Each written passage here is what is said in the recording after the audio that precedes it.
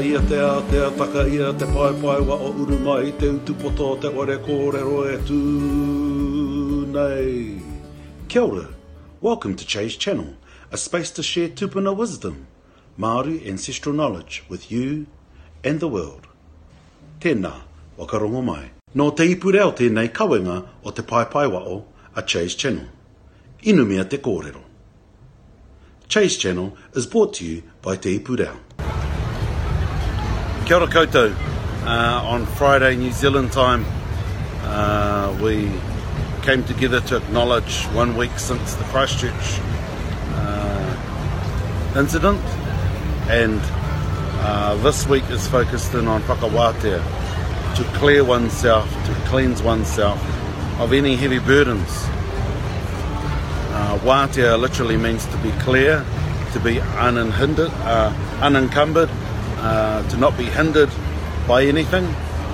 And the process of whakawātea is to do certain things to clear yourself.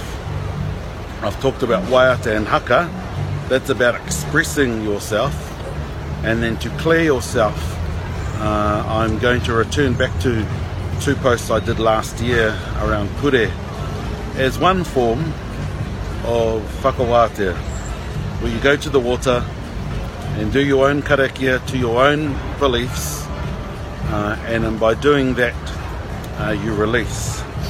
Another key important part of that is to either take a rau, a fern frond or a branch from a tree, and as you let go and you cleanse, you let that fern go to send not just your aroha, but also to send for that to represent any burdens that you're carrying, that you are releasing them. And so that's whakawātea, very short, and pure from last year will be shared later on in the week as well, and then I'll be back in the country after those 2 pure sharings. Tēnā koutou, kia ora tātou. Nā Te Puni Kōkiri e Pūtea Tautoko, made with support from Te Puni Kōkiri. Nā Puoro Jerome, Ngā Reo Puoro. Soundtracks from Puoro Jerome.